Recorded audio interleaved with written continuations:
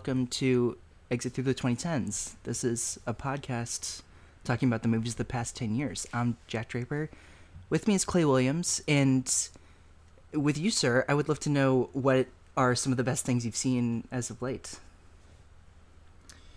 I've been on a Denzel mode, especially because I rewatched Man on Fire and Unstoppable. Yes. When I didn't have the internet and I just had to watch stuff on Blu-rays or whatever, and I'm like, well, those were great. And Tony Scott rules. What else should I watch? And then I saw Crimson there's Tide not so long ago. 5 collaborations between the two of them, 6, I think. Mm-hmm. And I'm pretty sure I'm almost done watching all of them. Because then so let's I've been just watching a lot of Denzel. There's Deja Vu. There's Crimson Tide, Unstoppable, Man on Fire. Yes. I'm missing one. I think I'm missing one. Taking It Home 1, 2, 3. Yes, that's the one. I haven't seen that yet. It's fine. It's fine, but it's not the original. I love the original. The original. This one is a Tony Scott movie, and it's I don't think it works for what the original was, but it's because it's still Tony Scott. It's still good. It's just not that one. They're almost two different things. I haven't seen the remake, but I think the idea of Travolta playing the Robert Shaw role is just really funny because it's interesting. Yeah, it's for sure it's a horrible idea, but it could be interesting. Yeah. It's just Travolta is. I can't even think of someone less than Robert Shaw. There's no one. They're not even remotely close to as actors. Well, would you even think of Denzel for Walter Matthau? I mean, that's a good point. That's a good point. That's a good point. But I'm saying all this to say that I watched Deja Vu recently. Yes. I watched that a few days ago. I've just been watching all the Denzel I can. I watched the Manchurian Candidate remake not long ago.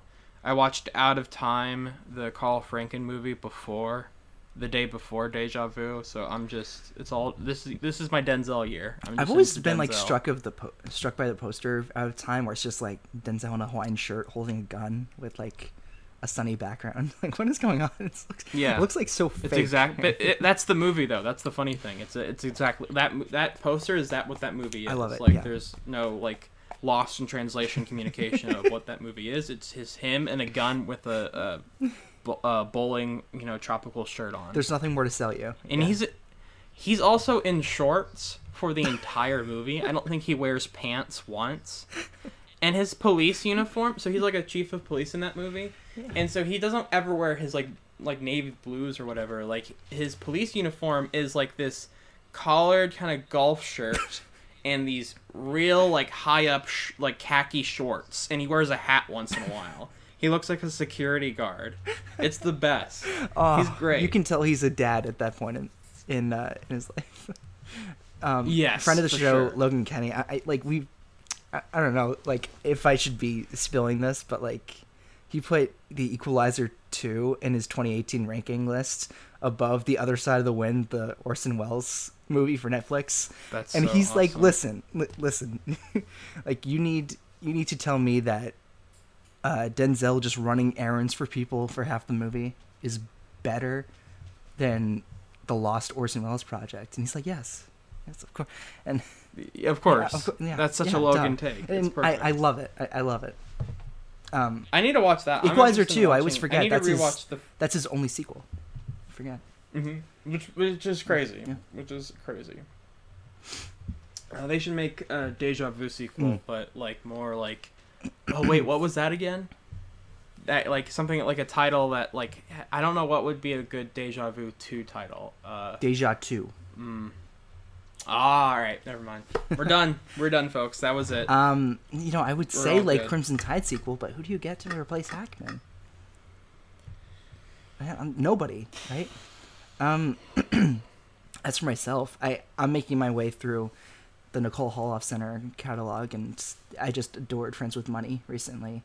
It's just about 4 women who are friends. Basically. With money? Some of them, not Jen Aniston. Friends with money? Not Jen Aniston, and that's sort of the Okay. the tension is that she's just trying to make a life for herself. She doesn't have any and money. She does. And Catherine Keener and Joan Cusack are wealthy and Joan's in it. Joan's in it. Got a little Love Midwestern me some Joan. flair. Who's the fourth one? Just oh my god, Joan. Just Frances McDormand's in it. Famer. She plays like kind of a bad person in it, which is like, oh wow, okay. She like uses, but yeah, that one was Anything really else? good. I saw The Conformist. That was good. The Conformist. Why am I blanking on that That's movie? the Bernardo Bertolucci. Oh. Yeah, no, I haven't seen it. Actually, yeah. Okay. It's really good. All right, I know what you're talking Yeah, about. that one was really good. Oh, Fiona, what have you seen recently? Fiona Underhill's here with us. Episode. Hello. Hello. Thanks for having me on. Yes. Yeah, I like the main thing I'm obsessed with at the moment, like a lot of people, is The Green Knight. Oh. So yeah. I've seen that 3 times. Holy Um, shit, that's awesome. Yes. And I'm also watching some. I'm filling in some Alfred Hitchcock blanks at the moment. Excellent. So I've seen almost 30 of his movies now, and I'm trying to get it up to like 40, 45 this week. Awesome. Because I'm writing a little thing about Hitch. So Okay. I'll be watching some of his 20s movies for the first time. Oh, nice. Like the British era. Yeah. Nice. What was like one of the blind spots where you're like, how the fuck did I miss I was this just gonna one? ask that. Like, what? This is great. I've only really just started, so I've only seen like 3.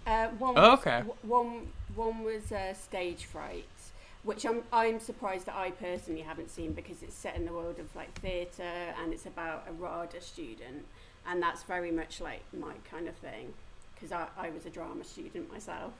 There you go. So I'm surprised that I hadn't seen that one. Nice. I saw. Good. I mean, he made a lot of movies, so there's He plenty of did, blind he spots did. for me. I saw 39 Steps at the beginning of the year, and that was really, really good. Yeah, I love that Yeah, one. like really good chemistry between the two leads. I remember.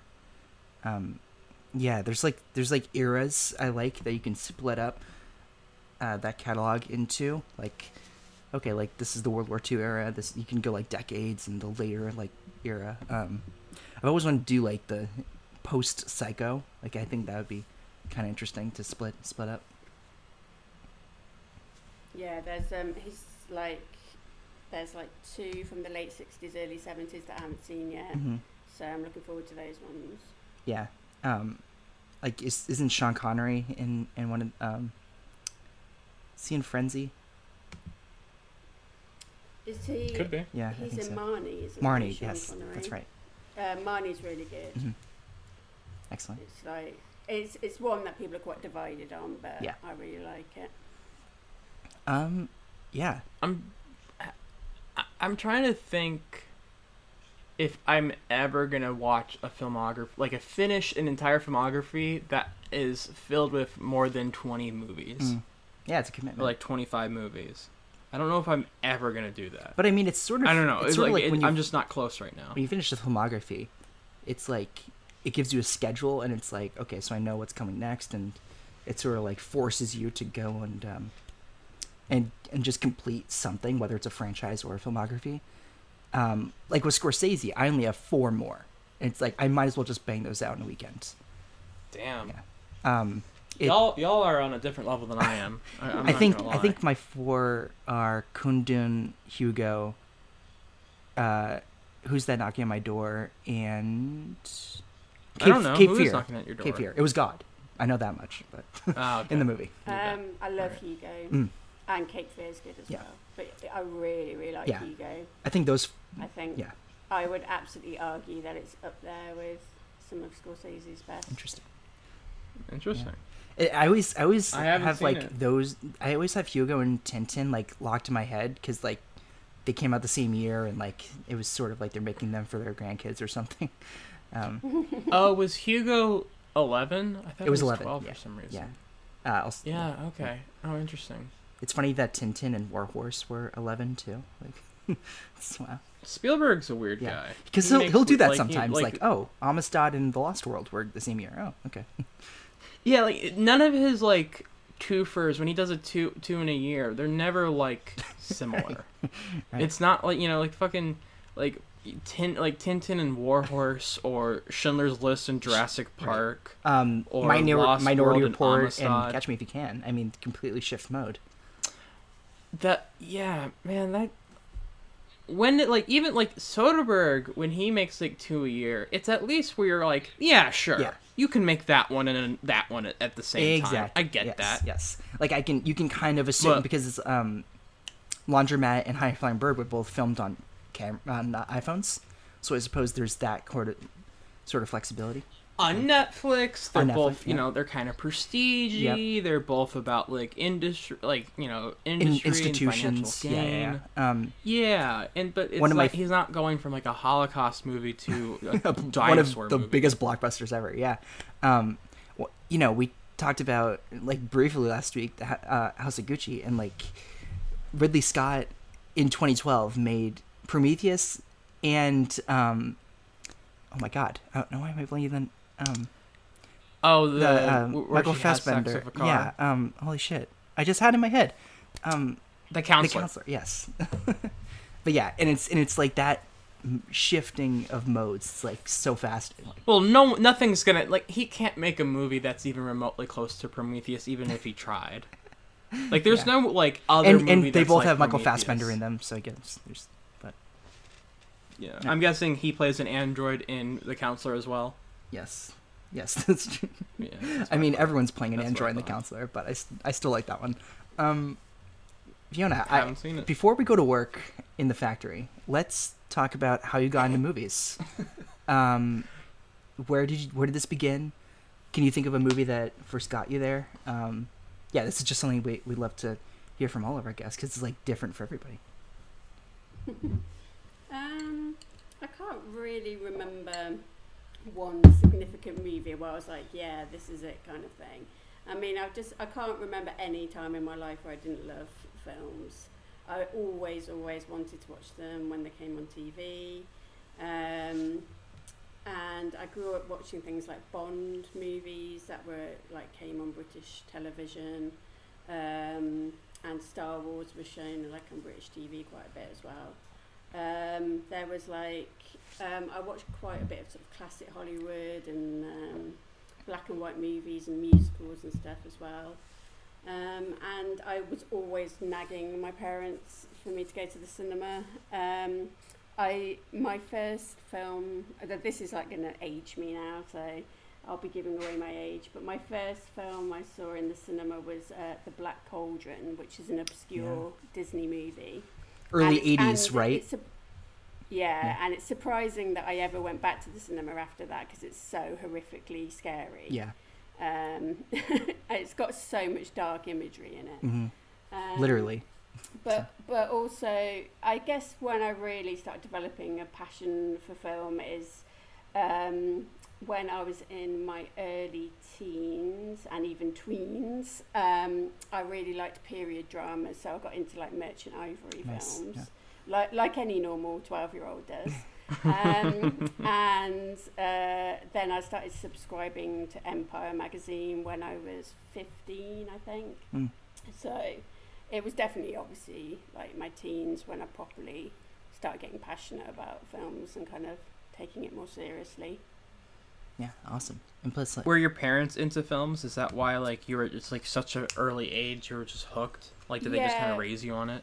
Yeah, my mum is a big cinema buff as well, so whenever she was going out to the cinema, I was always like, take me with you, and she was like, I can't, it's a grown-up movie.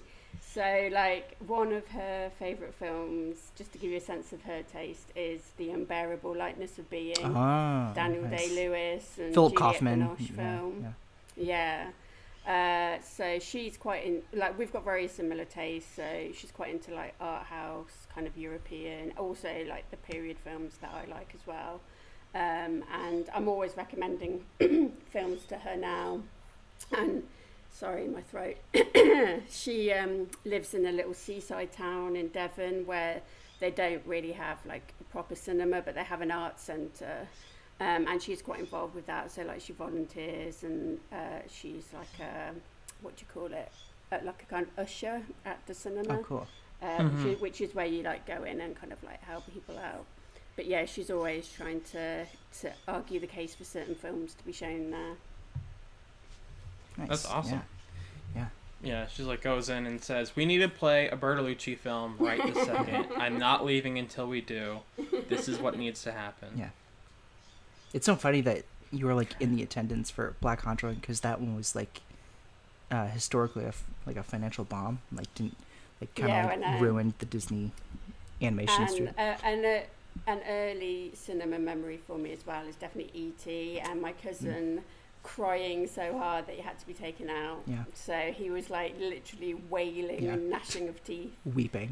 Just like, why have you brought me to this? The saddest movie on earth. But it's... He was such a good boy. It's so funny. It's so funny that so many like childhood favorites or movies that were at least made in the mind for children are sometimes like the most upsetting things for children to watch. Also, like, in the 80s when I grew up, everything was just so like messed up as True. well. Like things like Labyrinth and Dark Crystal were all really like Return scary. to Oz. Like you ever think I was of, about to say Return to Oz. Yeah. Return to Oz is one of my, my favourite God. films of all time. Wow, yeah. But like it's absolutely terrifying. Is that Frank Oz? Like, right. They properly made, like with the whole Jim Henson thing, they really made kids' films like properly scary when I grew up. Yeah. I mean, like the Skeksis in our, I don't know if I'm pronouncing that right. Dark Crystal fans don't come at me. But like in Dark Crystal, they literally like there are horrifying designs, like bunch of Dark Crystal heads in your upsetting mentions. Creatures.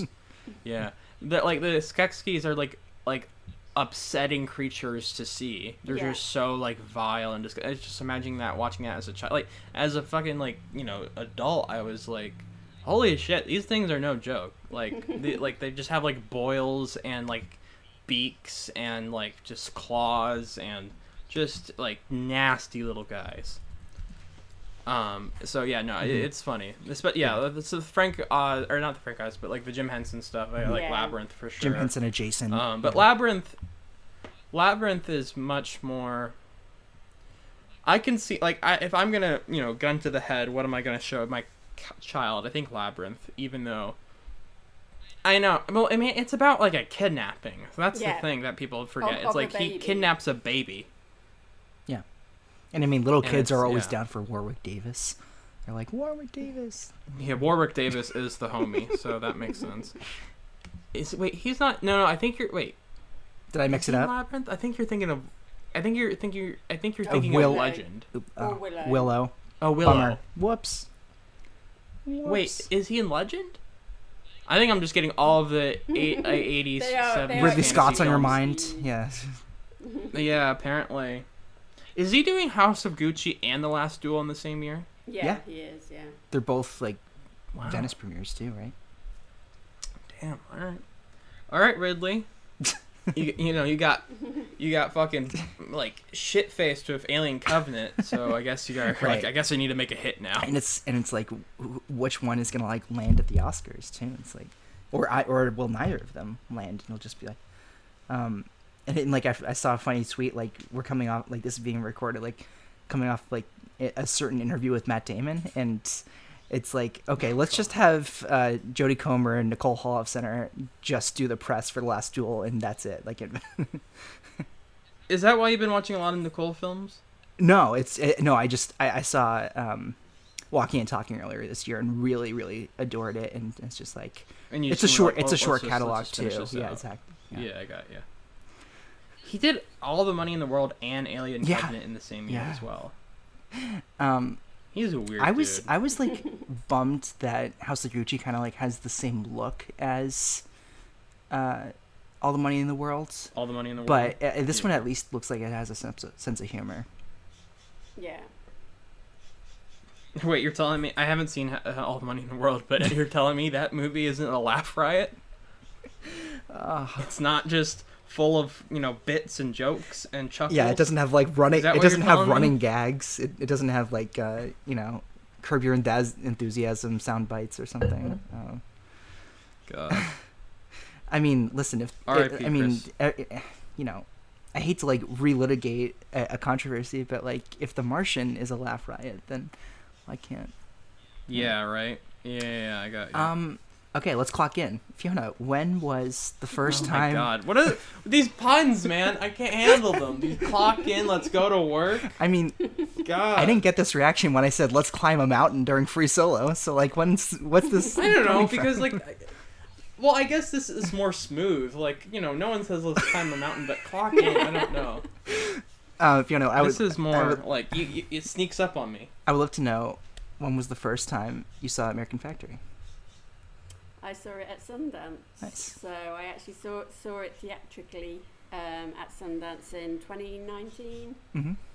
And I really, really liked it from the first time I saw it. So before it was on Netflix or anything. And I can't even remember when I saw it. I don't think the Obama name was even attached to it.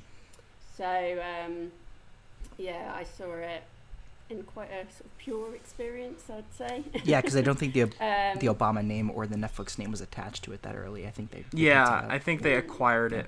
I think the Yeah. production company acquired it, and then Netflix was like, "We'll distribute it." Mhm. Because I think the Obama, like Netflix came after the Obamas because I think the Obamas have a connection with Netflix or have like a directly like working relationship. Because I think they also did like Crip Camp Yes, and a few other Yeah. Netflix movies. they have another one Yeah. coming out this year, but I can't remember the name. Mhm. What was the theater reaction like when you watched American Factory? I'm curious because it's like when you're watching a doc, especially that kind of doc in theaters, you know, you're not gonna have like a crowd that's like hooting and hollering or whatever. Like it's gonna be a pretty somber one. You'd be surprised. There Really? was Okay. a little bit of that. I'll tell you a line I remembered when I rewatched it. A line that got a big reaction is when the like there's a kind of whole change of personnel kind of towards the end of the film. They get rid of a lot of like staff, and then they bring in a new vice president who's Chinese, and then this is during the whole union busting thing, and he says, let's make America great again. Yeah. That got a big reaction in the movie theatre at Sundance. So yeah, I was shocked. it did have quite a big reaction. People were definitely like clapping at the end and stuff. Oh, really? Okay, so it was one of those. Like people were impressed immediately. Yeah. Sounds good. Yeah, All right. I can't. Did you know when you watched it, like, this is probably going to be the Oscar winner? This is going to be the one. This is the doc of the year. No, I didn't, because like I say, it was before the Obama name was attached, so I didn't necessarily think it was going to be that big. Like it took a really long time for anyone to watch it. Mm-hmm. True. I remember after Sundance being like, this was a really good film, people should watch it. But it took quite a while for it to come onto Netflix, and obviously for the Obamas to sort of get attached as well. So no, I didn't think it was going to be like the Oscar film or anything. But you thought the quality was there for it. Oh for yeah, it to I did, be. but I just didn't know if anyone was going to end up watching Yeah. it. Yeah, You good point. never know with documentaries. Which For way, sure. Yeah, which way it's going to go. You're just like, Yeah, especially if they're not. If you don't know if they're. watch this? Yeah, especially if you don't know they're going to get picked up by a streamer or not, because Yeah. it feels like that's the. Unless you're a Won't You Be My Neighbor, you have to be picked up by a streamer to actually be seen. Yeah. Like unless you're like this, like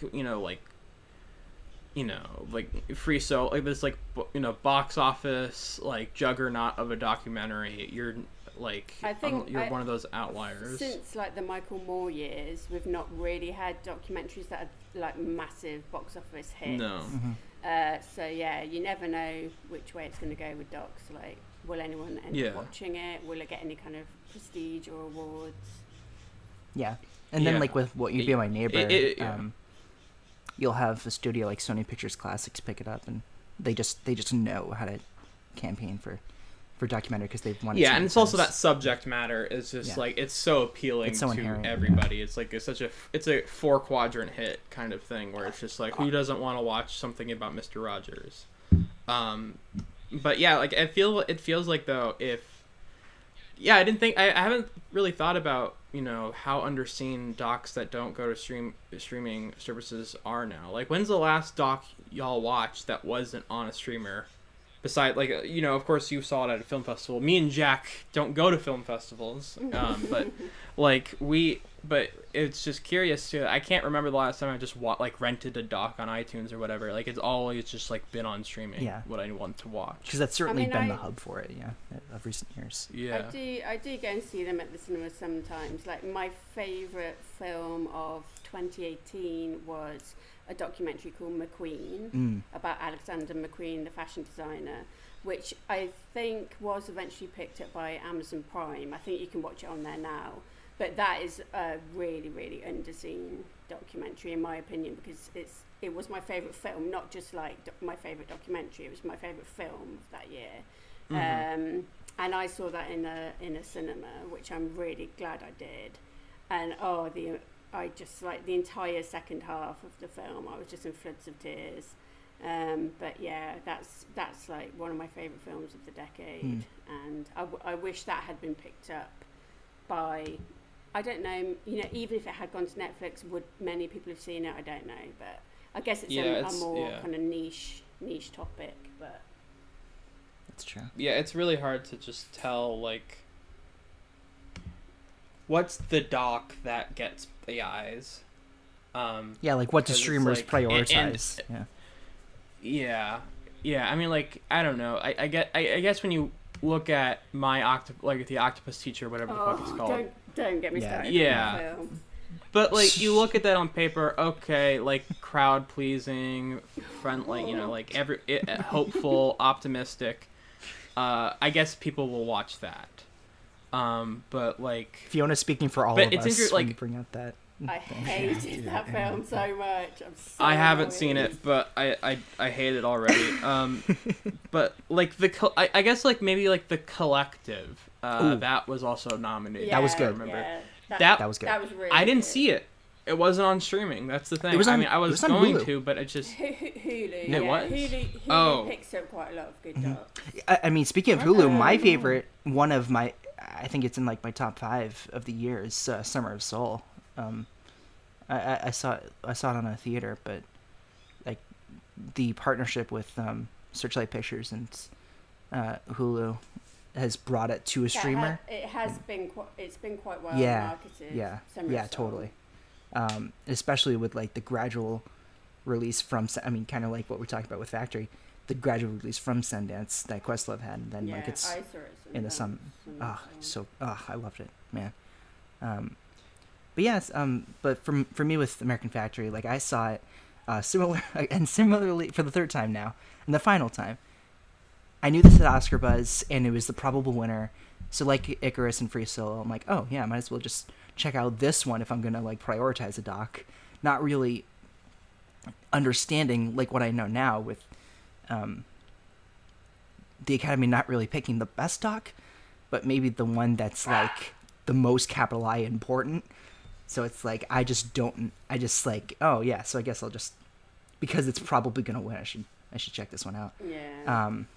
And I enjoy Academy and documentaries. They do not generally make great choices. Yeah, and I think that's certainly the pattern that we've realized throughout doing this series. But it's at least, like, some kind of pattern. It's not, like, so sporadic that it's, like, boring. Even though boring isn't really a word that we use that often, it's more just like, I do believe American Factory had a lot on its mind. And I remember, kind of like I mentioned with Icarus, understanding more of the subtext more this time around than in 2019, where it's like I got the general picture, but, like, the specifics and, like, the minutia of the industry, I think the pieces came together this time. I don't know if I really would have, like, if I watched it at 19, I don't think I'd get it. I mean, I think I, like, understand the idea of it and, like, what it's going for, but, like, the larger ramifications of labor rights and, like, the evil inhumanity of capitalism and all that kind of shit. It's like, That's I don't know if I'm gonna get all that. It's become only more pronounced in the last couple Exactly. of years. Yeah. Yes. Exactly. Yeah, for sure. Yeah. So this was my first time. Wait, you said you saw this 3 times? Wait. The first time for Curiosity. What was the second time for? Me? Jack? Yeah, didn't you say this was your third and final time? I mean, that would have been cool if I did, but I think what you're confusing is that the for Icarus, Free Solo, and this I saw in the year they came out because they had Oscar buzz. Oh, okay. And I heard maybe it was like Little Gold Men or some other resource that this was the probable winner because they won at like some guild, and that's usually what's gonna win the Oscar. Yeah. And that was just sort of was my confused. incentive. I thought no you worries. said- Yeah. I thought you said this was your third time seeing it. I'd be down I to was see it. just kind of I'd be baffled. down to see it a third time. This was my first time watching it, and yeah, I mean, I didn't really know much about it. I knew it was produced by the Obamas. I knew it was like You knew of it in 2019. about. No, I didn't. No, this is wait. Say that again. You knew of it in 2019. Yes. I mean, yeah. I don't know why I just wasn't like I'm gonna watch it. I don't know. Maybe like since I didn't younger then and wasn't too familiar with those kind of themes and just like topics in discussion for like the global economy and a lot of the minutia of labor rights and that kind of whole shebang. I don't know, maybe it just wasn't drawn to me. It's also like an hour 50, and for like a doc that's actually kind of long. Yeah, and that's so true. I guess maybe that was another thing where I'm just like, when you're like, what doc am I gonna watch? And you see this list and you see like 80 minutes, 110. You're kind of be like, I don't know, those 80 minutes movies look pretty good. Yeah, and I will say this about American Factory though, it's like it's a really good story and an important story, but it's not like an unbelievable one. Like you won't recommend it to a friend and be like, you're not gonna believe what happens in that third act. Like it takes this twist that you will not see go. And it's not a 3 identical exactly. kind of, Yes. Revelations and stuff. Yeah. But saying that, it's really well structured, I think. American Factory. Yeah. Like I think the way it uses its time and divides its time in kind of the different acts is really good. Yeah, I think it's. I don't know. I had a weird reaction to this one. I guess I was never just totally just sucked into it. Maybe I watched it too late at night. I watched it at like midnight, and maybe that was the wrong time for this it. is like an Inherent Vice viewing. No, Inherent Vice was ungodly in my watching it on my iPad in my bed at like 2 a.m. in the morning. Right. I mean, that was the appropriate timing in my book. I mean, it was, and I stand by that decision. But it was, boy, was it a decision? That's an anomaly. But like, I don't know. I guess I was. I think my issue going in, and see, I didn't know it was acquired by the Obamas after its premiere at Sundance. All I knew is that it was produced by like the Obamas' production company, and I think that's not good. In a sense of I'm not comfortable, especially with topics like this that deal very deeply into like global politics, national politics. I feel weird when a former United States president has a hand in making a film like this, especially a documentary. Yeah, I feel a bit weird about it as well. Because it seems like they didn't make any, like they didn't. I don't know. There's no story of them like they didn't have any like creative power or something. It was just like funded it. What's their production company called? Higher Grounds. Yes. Yeah, so it's like it's not like Higher Grounds went in there and cut some shit up or whatever. Like it doesn't seem like that, but it is just weird. When Obama was in power, someone might correct me on this, but I don't particularly remember him being like pro-union rights. Let's bring union rights back. Let's really give power back to the unions. I don't remember any of that happening. Like again, somebody might write in or comment or something and take me to town on this, but it wasn't one of his focuses for sure. I So mean, that's why it winds me yeah. up a little bit, that they're like, oh, now that he's not in power, that they're going to kind of get a pat on the back for being like Yeah. producing what is very strongly a pro-union film. Yes, for sure. Yeah, I mean, the thing with Obama, like I mean, I didn't do exactly enough research to exactly say this, 100%,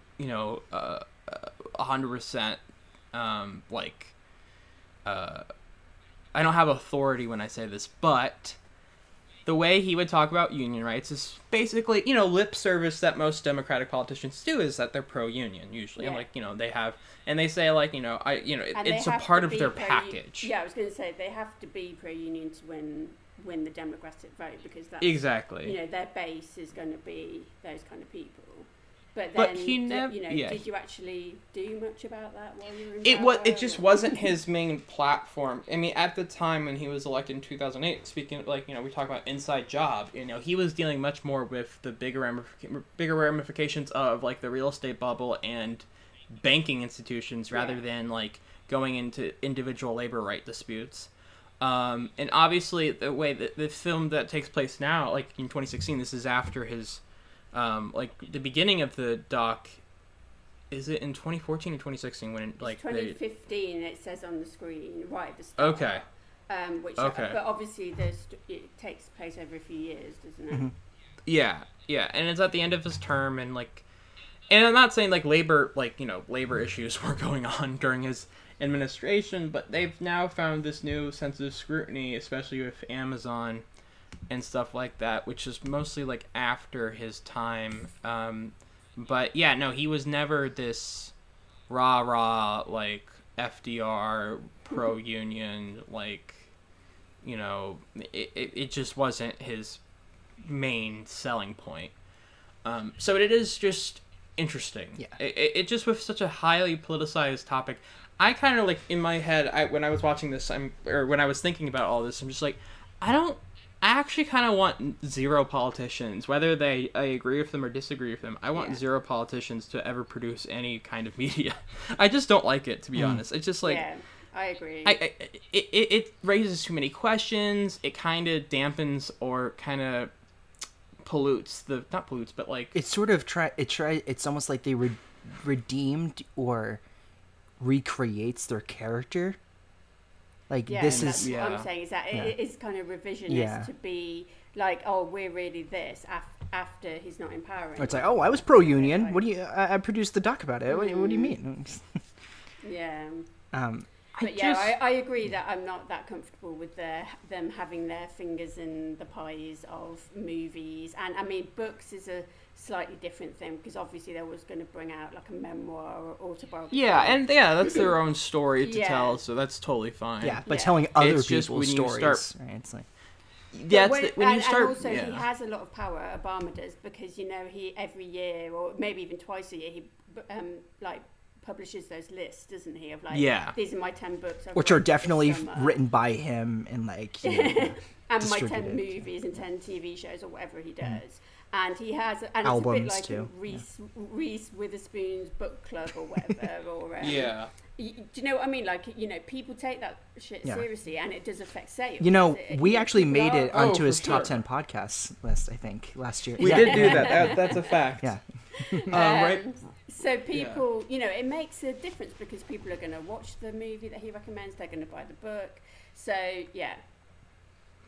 Yeah, and I also think it's just it brings this unnecessary scrutiny to an otherwise when the directors of this film, they had no idea they Stephen were gonna, Bogner and Julia Reichardt. Just if we aren't going to say their names again, I just want. I just don't remember. I couldn't tell you their name. It's just two very names that I'm just I'm not gonna. It's Charles Ferguson of Inside Job. What? Exactly. Which my dyslexia has always read as Craig Ferguson, because I like Craig Ferguson. But they had no idea they were gonna get their movie was gonna be picked up by the Obama's production company, so it's not fair for them, to be honest. I bet they're happy because they won the Oscar. It was a critical success. the Obama and Netflix name really got their film to be seen. Yeah. But I still think, though, if, like, I don't know, it's one of those things where it just pollutes the film for me, and that's not fair to the filmmakers who had no, like, that wasn't their intention. They didn't make it for Barack Obama. Like, but it makes me question a lot of the intentions behind it. And, like, another thing is that, like, with how much access they were given during this whole doc, I've been trying to find research of it. I don't know how Fuya really was like, yeah, sure, all of it, film. Well, all that of was it. also in their contract, where it's just like, we're not going to make the movie if we don't have full creative access. Yeah, but, like, why would that is the surprising thing. I find that with so many documentaries, I'm always like, how did they get this? Yeah. How did they film this? And when they get the access into China itself as well. But also there's a point where they, like, secretly film a anti-union meeting as well, and like, there's so much that they got, and you just think, wow, how did they do this? Because no part of this doc makes them look good. There's not a single part of this doc that makes Fuya look good. Right. It's horribly damaging and horribly, like, I guess they're not it's not damaging because they're still very successful, but it's still, like, when you watch it, just like this is a publicity nightmare. I don't know. Like, remember, not to bring up this discourse again, but when Nomadland, came out, everyone I definitely thought of Nomadland when, especially the very start of American Factory, when General Motors is shutting down. Yes, really exactly. I mean, very similar ideas and kind of topics going on here, but it's just like everyone's discussion of, like, the Amazon of it all during Nomadland was like, well, they were gained access, so that must mean X, Y, like, Amazon must have approved X, Y, and Z, and they must have had a big hand in making this film, blah, blah, blah. And it's like, and I'm not saying this is the same as Nomadland, but it made me think of the same kind of thing of, like, well, why were they given access? I think with American Factory, you can see the progression that this journey takes, though, because the first half, you can see, it's like, oh, it's this heartwarming story of, like, how this town in Ohio, the real people that make the by this these teams. This kindly Chinese company coming in and saving this Ohio town. And, it's going to be a heartwarming story of how the Americans and the Chinese start to, learn each other's cultures and become friends and learn from one another and, grow and improve because of that. So the first half of the documentary, you can kind of understand why FUL allowed it and what they thought they were getting. But it's very much a story of two halves, because the second half of the documentary is obviously when things start to unravel and things start to go wrong, and then you get the entire focus on the fact that the workers try to form a union, and then they really come down hard on that. Yeah. I guess that's what I also, like, I guess that when I was thinking, just pondering all of this while watching the doc, I'm like, that probably was, like, that's a good, that's probably the best reason why they would even consider granting access.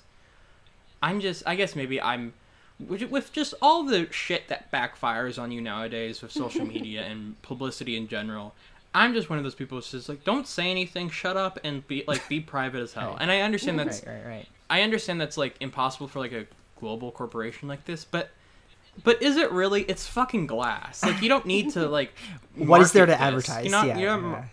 You don't market to, like, they market to, like, car production companies. They don't market to, like, actual consumers. So why the fuck do you need to make a documentary about, like why do you need this kind of publicity? It's not gonna. Exactly. I mean, at best, it's gonna be people like, well, I know that company now. At worst, it's gonna be like, I know that company now. Yeah. Like, it's I don't know. It's a little bit like sometimes, like Paper, where it's like, oh, it's just sort of like anonymous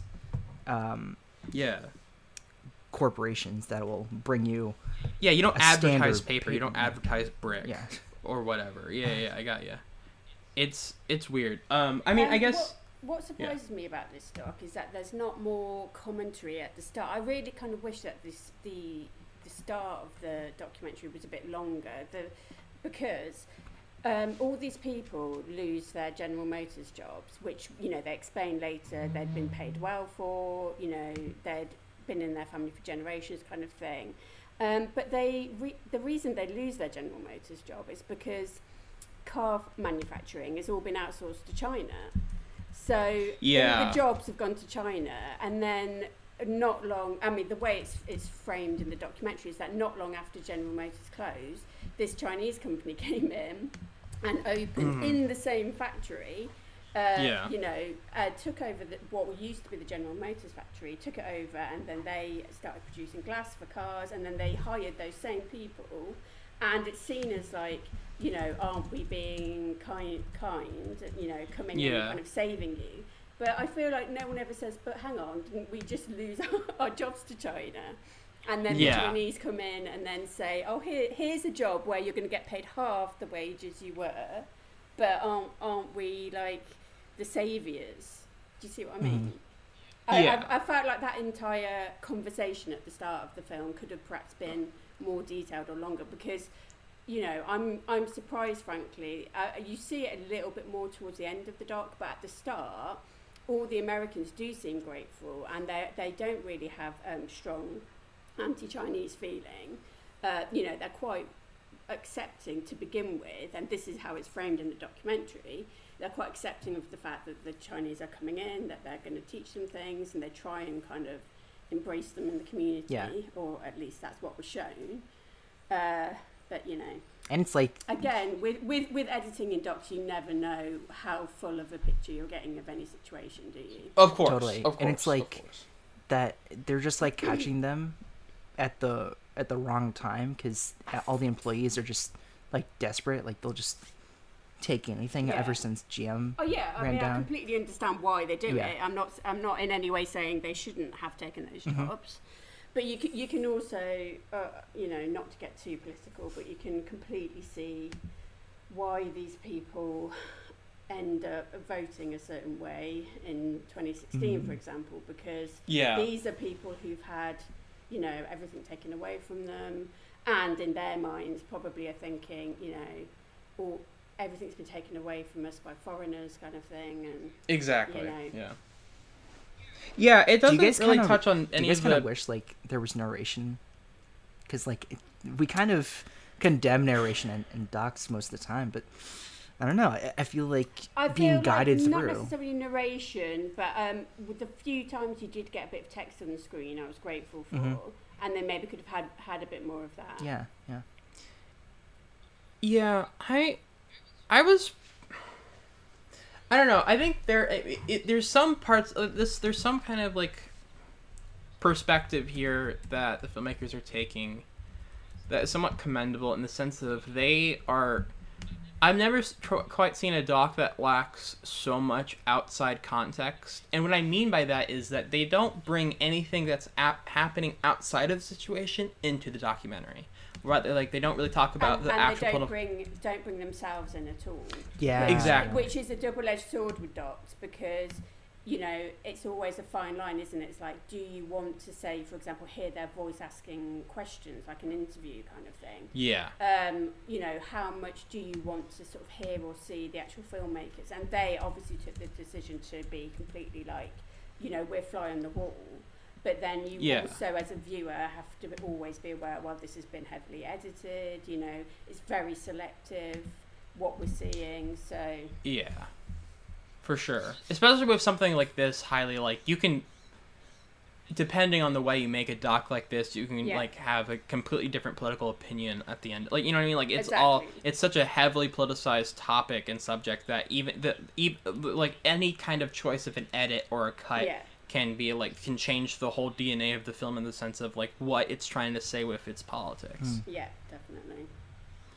But I was just surprised because it's like it certainly like lays out go ahead. like its events and just leads you to draw its own conclusion, especially how everybody went about solving their agenda. Like the merging of cultures was kind of like interesting to see unfold again, because they wanted to make it work. I think they really honestly wanted to have the American and Chinese work together and feel as though it was beneficial for everybody for it to and work. there was they didn't feel as though they saw a backside to try to like having them be one unit as opposed to like having tension and like conflict. But it just didn't, in my eyes, it just still doesn't work because there's so much there that's there's just so many. I think you're lines. expecting too much of people Right. when you think that's gonna work out. Yeah. I think you're like it's a lot of arrogance Yeah. to think that just like, no, we'll figure it Yeah, out. and It's I fine. like. They'll get along. I wish I could remember the name. I think it's Steven, the one worker who's like really taken aback by the Chinese coworker, and I think Ron. Ron, Actually, yeah, I don't know, something like that. an Ohioan, and it's like I liked that A more. Buckeye. I liked that a gun owner. I like that more than melding tension between staff members, because it's like, okay, we see how they affect their personal lives more than their work lives. Yeah. But it was incredibly naive. Again, we don't get much backstories and we don't know how much thought they did put into it, but it was very naive to think we can just transplant to 100 or whatever it started. I think it started out being even more than that. 500, say, Chinese workers to Ohio, that's not going to, cause any sort of problems or tension.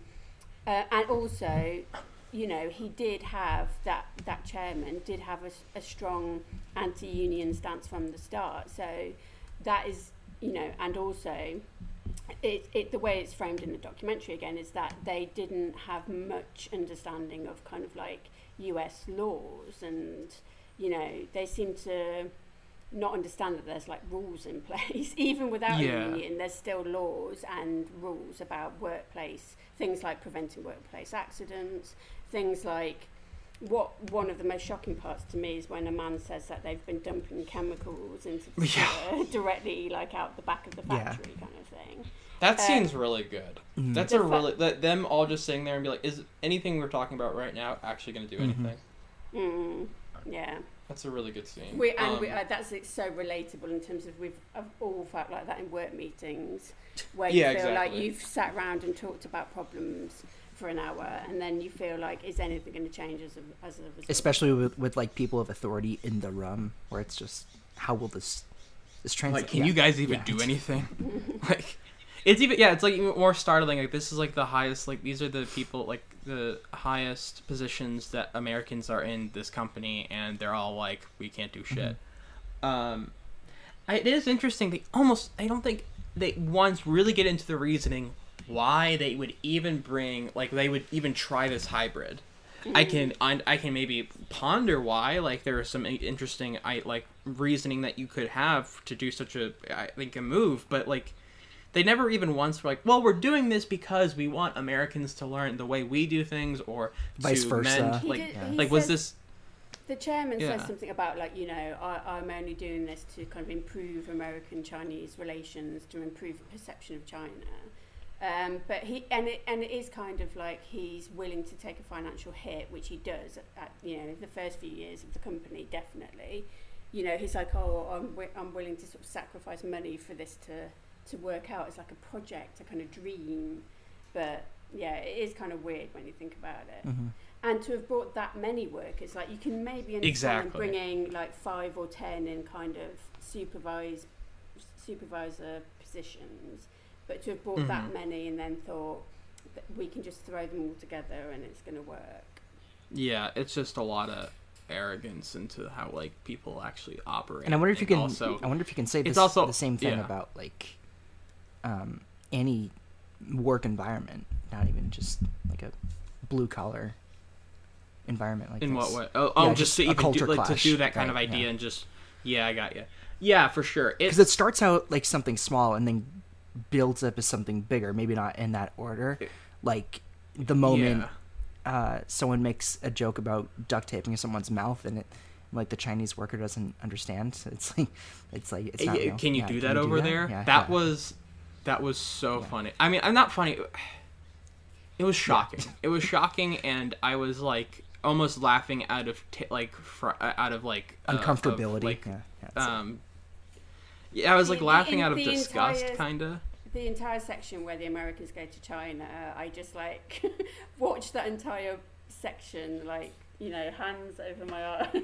Yeah, exactly. I just found it so cringy and embarrassing. Very cringy. But you know, that's the thing about different cultures, is that they Yeah. are different. You know, you can't kind of like, you can't think, oh, we'll bring the Americans to China for a jolly for 2 weeks, or I don't even know how long it was, 1 week, and then that's going to like solve all the kind of cultural problems and differences. And it's like everything's forced, everything's fake, everything is like we're going to put on a ceremony. Well, it's propaganda. It's not like actual like exactly. Chinese culture. It's like a corporation throwing a party for itself. It's not even really about China. It's just, it's all the stuff in China is. I mean, what the the selling point of this doc is like kind of like, and it's a bit corny. If you really get to the heart of it, it's a bit corny. Like the idea, like the main conceit of the doc is we're so different, aren't we? But like different cultures, isn't it crazy? I mean, of course, it's more nuanced than that, but at sometimes is really that's just like the core conceit is just like, you know, Chinese Americans, we do, you know, there's different things about us, we don't totally get each other. It's like a sitcom sometimes, but there is that like there's some really incredible cuts, especially so like at the end of that section when it goes from like party to then there's this real cut to just American workers just walking in a factory or like I think actually in the cafeteria or whatever. Yeah. And there is this like propaganda video playing overhead and like it's so much more solemn and gray and like just depressing. Like everyone's body language is so slouched and depressed and just pure absolute boredom and defeat everywhere. And there's really. The contrast is what they excel at in this movie. The contrast between the Chinese side and the American side and the way they like cut together those kind of scenes when it goes from an American board meeting or whatever, like a group of American employees meeting together to Chinese with the new vice president talking to his like Chinese employees and about like what we're going to do to bust the unions and why we're anti-union. And there's just like really just it's pretty fluid too, the way they differentiate both cultures through the editing and just like presenting it all visually without even really saying anything. There's certainly flashes of brilliance in here. I was reminded when I went back and saw some interviews this time around that Reichardt and Bogner are in their 60s and 70s. And I think that kind of makes a difference once you see sometimes the overall message being like, on the inside, aren't we just all blood and bones, you know? So it's like, they kind of come from that generation of like melding. But also there's tensions. definitely a generational difference in the factory that you see where the older ones are the pro-union ones. Oh, for sure. And the younger ones are just, we're desperate for a job, we're scared that we're going to lose our job, so therefore we're going to go along with whatever the company's telling us. Whereas it's the older ones who've been through that whole General Motors experience. They're the ones who are really fighting for the union. And you definitely see a generational divide. And like you say, it makes sense that the filmmakers are on that older side because they're really trying to get across to the young people, like, you don't have to sort of, you know, put up with this and you don't have to accept it. You know, there was a different way of doing things and we can try and show you that. Yeah, totally.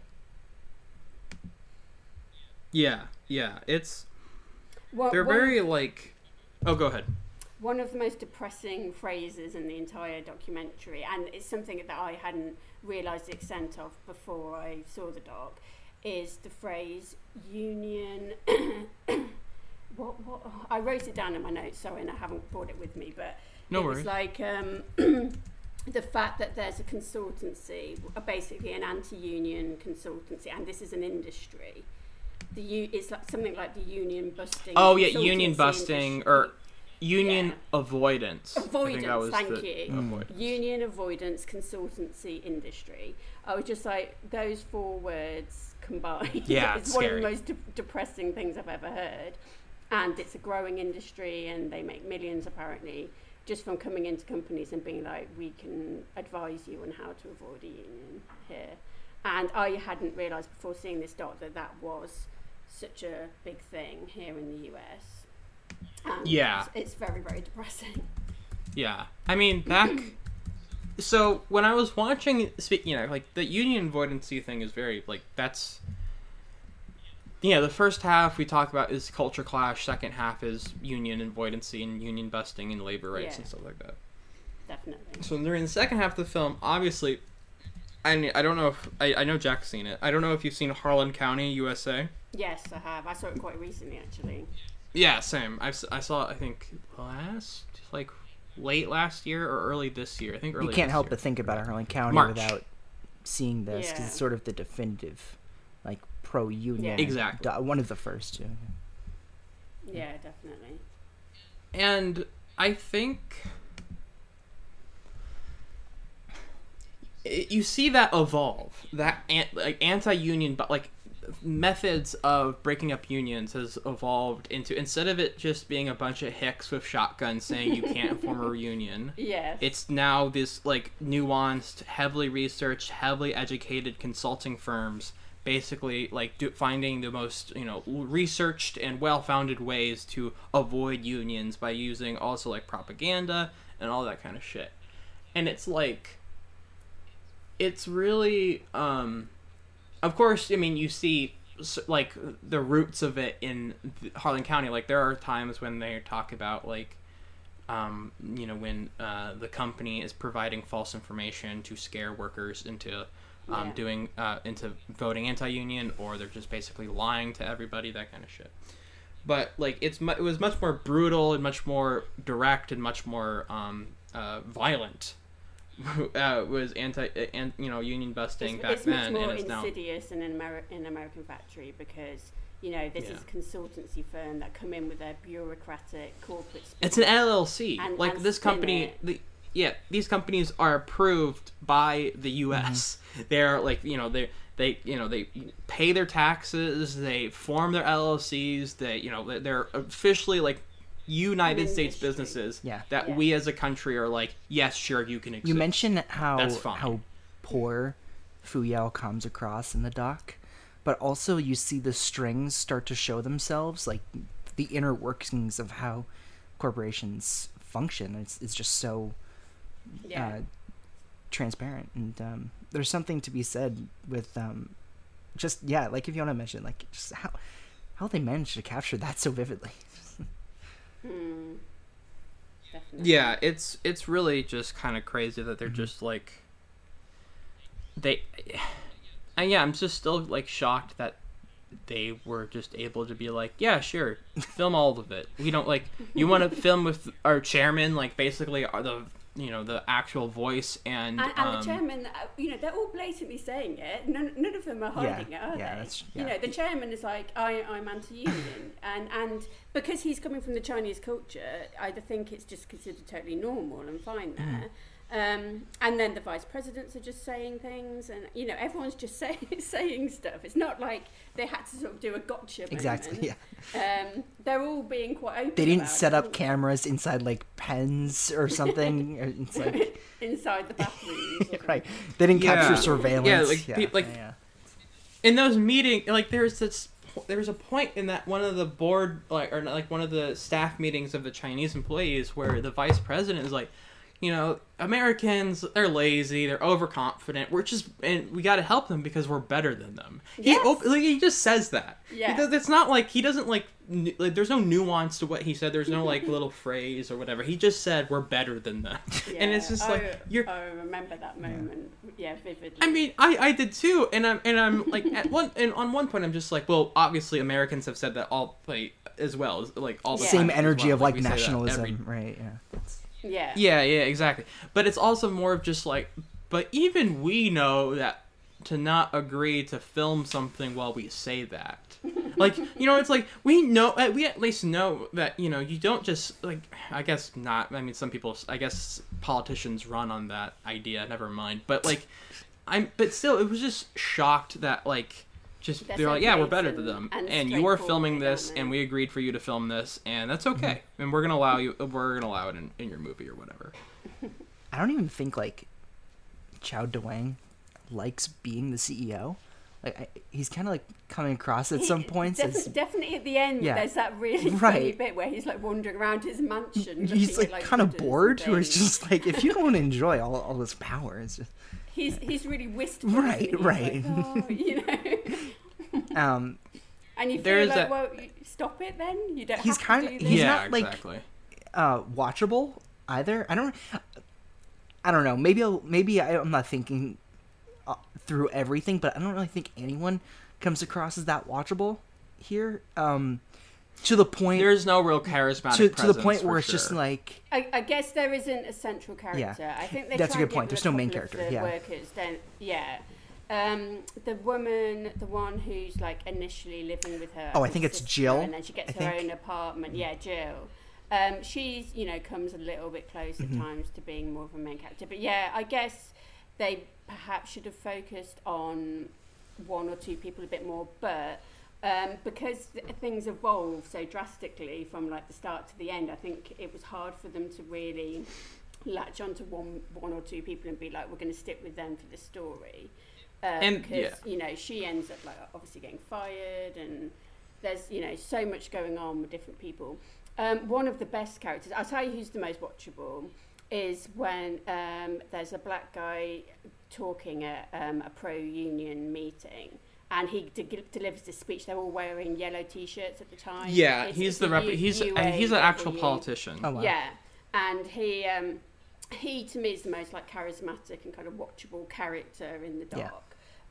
Because he gives this really rousing speech, and everyone's kind of clapping and cheering by the end. And I felt like, oh, finally someone is coming along and actually geeing these people up and giving them some talking hope, sense right, and kind of exactly. But yeah, I understand that the filmmakers, couldn't really provide a main character here because the story evolves so much, and it's hard to kind of latch on to one person. Yeah, and that guy is a U.S. House of Representative for Ohio. At least I'm pretty sure that was what the title card read, if I remember correctly. Yeah, it's interesting because the docs we've covered so far, there's usually this one like just very charismatic, engaging presence as we're watching the documentary. I mean, we just Free Solo was one of our main criticisms, that Alex Holland is just, I mean, what he does is interesting, and maybe his views on mortality is interesting, but him as a person and like his actual like personality. And sorry, that's my dog. But like the charisma, just the engagement. This is why McQueen works so well, because he's such a charismatic person. Yeah. And that's why, I agree that like for a doc, I think for it to really grab you and for you to really get emotionally invested in docs, you kind of do need that one person and be like, I want to follow this person and their story from beginning to end. And that's what McQueen really does. Yeah. I mean, and that's why I like Icarus a lot, is because I'm like, Grigori is just he's Dr. just like Grigori maybe my favorite. is our king. Yeah. Grigori Rodochenkov is just the best. Like I don't know, like that. I forgive a lot of the issues with that doc and Fogel's directing style, because of how engaging of a presence Grigori is, and how much of an engaging just a story he has to tell.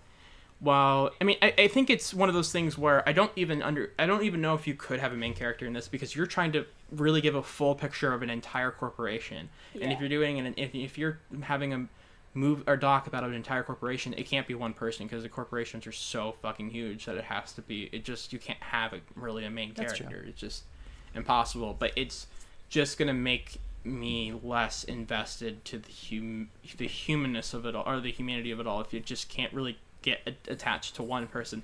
The closest I get is Wong, because there's just a lot going on for him in his story, with like him leaving China.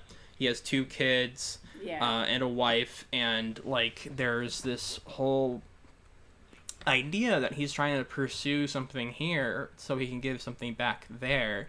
But he's also like kind of admiring what Americans go through, in the sense of like, he talks about oh, they get second jobs here. You can kind of tell that make any he thought there'd be something different between America and China, but it's like maybe he's not realizing that the work, the hustle culture that both countries have isn't all that different, like he thought it would be.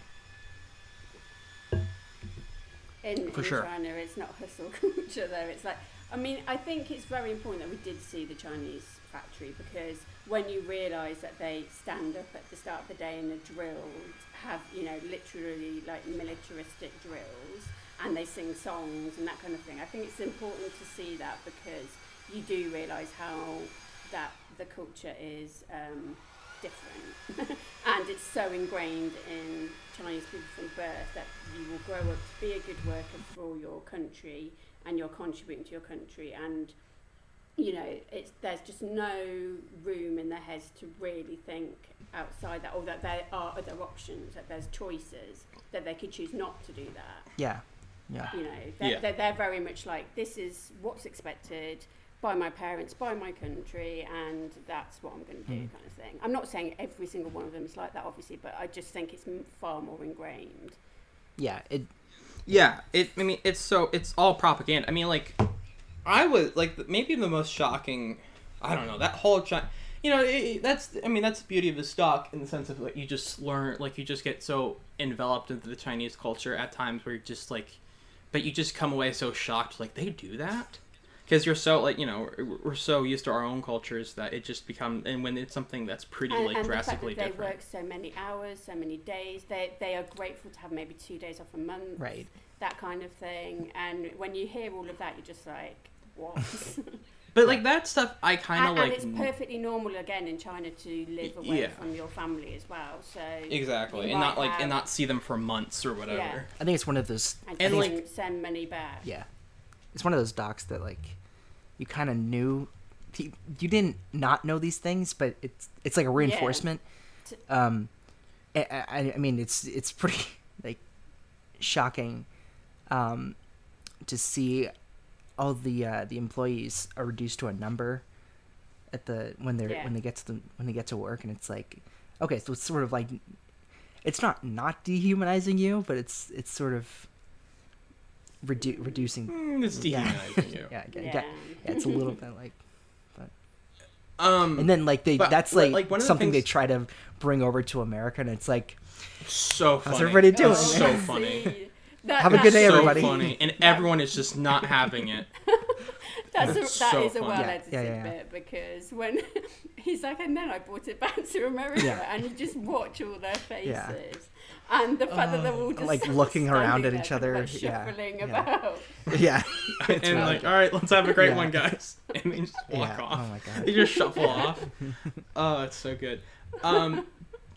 But, like, one of the big crazier things that I don't even know why I was so shocked by it, because it's not, like, the most shocking thing in, like, the doc, but, like, that the company has their own theme song, like, their, like, national anthem that all the employees sing together. Yeah. It kind of chilled me to the bone, because it just and also with the way the chairman is depicted, and it's like, also, he's called the chairman. No one calls him by his actual fucking name. It's the chairman. Yeah. And it feels so like and a country. Every time the woman translates, she's like, "Chairman says such and such." I know. It's It's very much like chairman dictates that this is now going to happen. And like, one of the earliest things is that he sees that huge door, and is like, the door should, chairman says the door shouldn't be there, and the guy's like, that's going to cost us $35,000. Yeah. Chairman says the door shouldn't be there. She literally shrugged. That was the craziest thing. When he told her that number, she was like, just like a literal shrug. But I get it. It's just, and how much like the company becomes its own nationality, its own like culture, and I thought you were gonna say cult. Country, basically, and hierarchy as well. Like, you can see all the way it's structured. Like I say, it is very much like the military, and that he's got his lieutenants, and then they have people that they're supposed to sort of control, and they actively sell everyone. They continually try to sell everyone on the company. Even the people who are in the company and are like staying in there, they they always are just making sure you know how great it is to work at this company. Yeah. And it's so like heavily Yeah. heavy propaganda. It just feels like its own country. It's like at some point. Succession, The like country- we or are the here for company you. is- It's like Yeah. It's like it's like its own like the corporation. It becomes its own kind of nationality, like country that you pledge allegiance to, and that you know that you serve faithfully, and it's like and you're patriotic towards. It's like it's a corporation, and like that kind of shit really wigs me the fuck out, because it's like. Yeah. It's so chilling to think of so much of your life and your like your emotions, your your physical health, your mental health, all of it so much devoted to a corporation that wants to basically that will take any chance to fire you and replace you with a machine. And will It wring out your literal blood, sweat, Yeah. and tears until you're dead, basically. and then at the very and they crazy. even say, we live to work. He even says that right at the end, doesn't he? Like, yeah. And again, that is a Chinese mentality of we are born to kind of serve. I think maybe I'm thinking of the same quote, but doesn't someone say the meaning of life is to work? Yeah, that's Yeah, what that's what the Um, chairman says. See, I'm calling him the chairman. That's how fucked up this shit is. I'm calling him like he's the president of the United You're States. calling like him Mr. like President, he's like the chairman. like a supervillain. Like that would be like a comic book It's crazy. character. And then we get to the very end, and they are replaced by machines. It's like we see that reality and that's a become whole. possible. You almost feel like it's setting up like a sequel Yeah. at the end, because and then it's like, oh, an automation, by the way, and this is a whole other way we're just going to entirely fuck you over.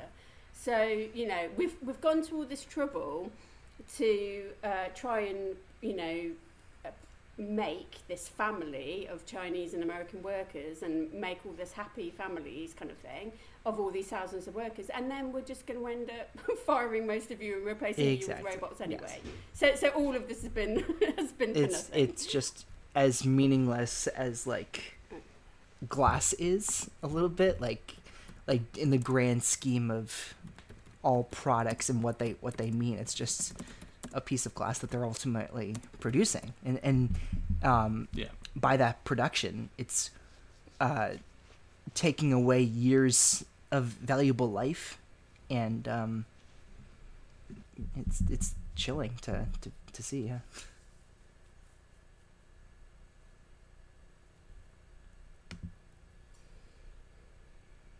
Do we prefer like the first or second half to each other? I do prefer the second half, because I didn't predict it was going to go in that direction, and although the first is informative and giving us a lot of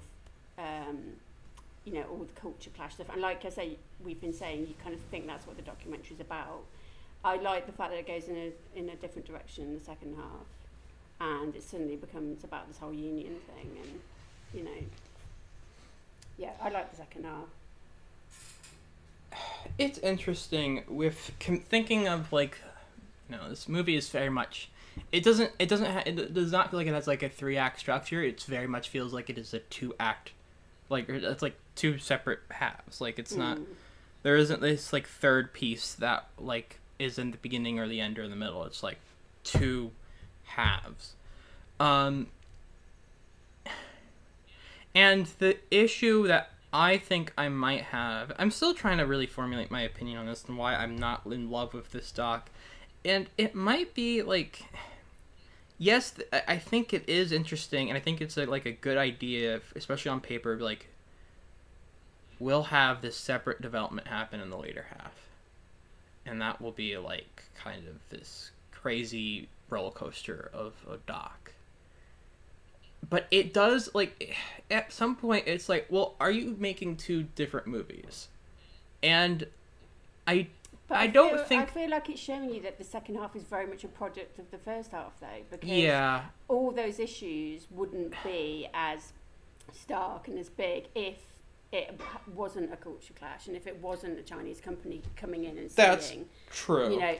This is, it's that seed is planted from very, very early on, of the chairman saying, we're not going to have a union here, and with the senator mentioning, and then the second half, I think, is a direct result of the first half, really.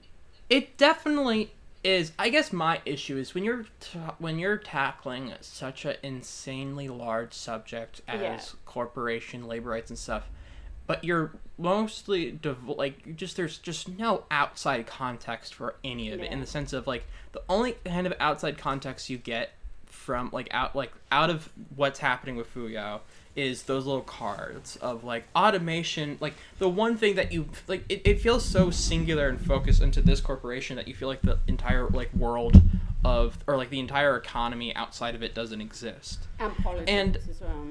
Yeah, and I understand they're not trying to overwhelm you with stuff, and they're not making this like, this is not the doc about the entirety of the issue. This is a doc about a very specific thing.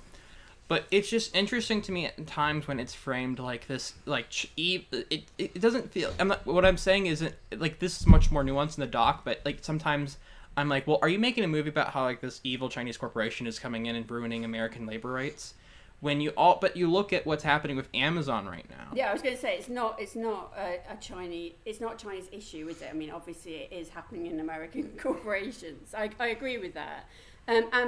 I feel that about this doc, how I feel about a lot of docs, which is that I always feel like I'm left with loads of questions, and I wish that maybe it'd been a series, because I'm like, well, hang on, I really wish you'd expanded on this part and this part and this part, and I want to know more about this and this and this. Like the automation part is just thrown in at the end. Yeah, it is, and I feel like it could spawn off in a lot of different directions, and I'd be interested to know more about a lot of those things. Because then if there's... But that's the thing with any documentary, really. If there's ambiguity left at the end, it's like reciting a Wikipedia entry, almost. But then it's like, we're looking to be expanded upon. But yeah, I agree. It's almost like for some part of it, you wish there was two or one corporations like Fuyao being compared to one another or something like. Yeah, that would be interesting. I know that's again, it's one of those things where you have to look at the intention of the filmmaker and be like, what were they trying to do? I think it is Wagner and Reichardt almost wanted Fuyao to be one piece of what America really is, and it's like, this is just like a specific slice that results in... I don't think they necessarily predicted what the direction it was going to go in that second half. Yeah, that's true. I don't think they necessarily planned that from the start, because they may have been, you don't know, they may have been thinking, oh, this is going to be a heartwarming story. And you kind of do get that impression in the first half, that they're like, oh, we think this is interesting, the fact that China are coming to America, we want to look at the culture clash. And I don't think they necessarily predicted it's going to become this whole union story in the second half. But I feel like they kind of went with it, and I personally like that. Yeah, totally. I like the stock for sure. I guess I'm just trying to process in my mind what's keeping me from like really just like sold on it, because I don't know. I think it's just when you have I want to point something out that throughout this whole series, throughout the 10 movies we've covered, I always like to give a shout out to, there are no talking heads in this movie. I think that's good. I like that quite a bit. Talking heads is usually bad. Sometimes it gets it's repetitive. Good, but it's usually it's usually just poor form. I mean, again, there are plenty of docs that do have talking heads that I like. OJ is all talking heads, and that's like incredible. And that's incredible. Yeah, exactly. But I appreciate that they have the only narration they do have is basically stuff that they record outside or like in their people's homes, and have them like basically record like their inner monologue and stuff like that. And I think that's pretty cool. But when you're so hyperly focused on this one corporation and what's happening in this one corporation, which is probably good because you want to make sure your film has a focus and isn't like drawn out by a whole isn't like spread too thin. But when you're tackling such a big topic, it doesn't feel like, it's not, maybe irresponsible isn't the right word because that's too harsh, but it feels a little like you're really not going to talk about how like American corporations also do this. Like you're not it feels so like, if you're really going to tackle labor rights and labor disputes and anti-union mentality in the United States of America, then it feels, I don't know. It feels when like you have blame at that least, like, isn't tension. spread as thin as wide as you'd like it to be. And I wonder That's exactly. I wonder if the Netflix of it all also has something to do with it, because like it's also a big corporation like backing a movie be. about That's not a bad idea. which is also worth mentioning. You know, this is I believe maybe their third or fourth nomination in the decade and their second win. So I guess like they, for the lack of success and you know the apparent desire for Best Picture over the last few years, they've really carved out a hole here in Best Doc. Yeah. In docs, for sure. And My Octopus Teacher, yeah, I mean, not to think- invoke the name, but of course, like, you know, Netflix, another Netflix one just recently. Do you think they're gonna win a Best Picture in the next 3 years? I do think it's I mean, it's. I don't think that the stigma is as big as folks make it out to be, but yeah, I do think it will happen. Yes. Yeah. Yeah, I do as well. Yeah, I'm just thinking. It's just like what's the movie though? You know what I mean? Like you think of like you would think Roma would be the movie. Quran, you know, it's a weak Or year for the the Best Picture Scorsese category. movie. Major Marriage Story. Yeah. And so it's like, what's that movie where people? The Yeah, Academy and has to I be mean, like, fuck it. You know what, Netflix? I you think got if 2020 was like, oh well, obviously Netflix has this one. If everybody had that mentality going into award season, Mank was their big thing, but it was like, you know, it was a little. It's true. I thought Mank was gonna win Best Picture. I was guilty of that. I was absolutely wrong, Jack. I was telling Jack like, no, you see, it's gonna win. It's definitely. But Granted, you know, I was it like on the didn't. polar opposite, where I at the time, when I think Mank was having its trailer come out, I think it was shortly before its release.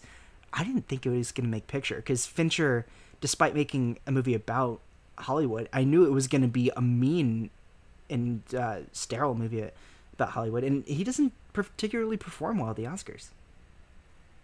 It's true. Despite Ben Butt, but that's a whole different crowd pleaser. Ben Butt. Love me some Ben Butt. Yeah, but you know, I mean, like, American Factory does.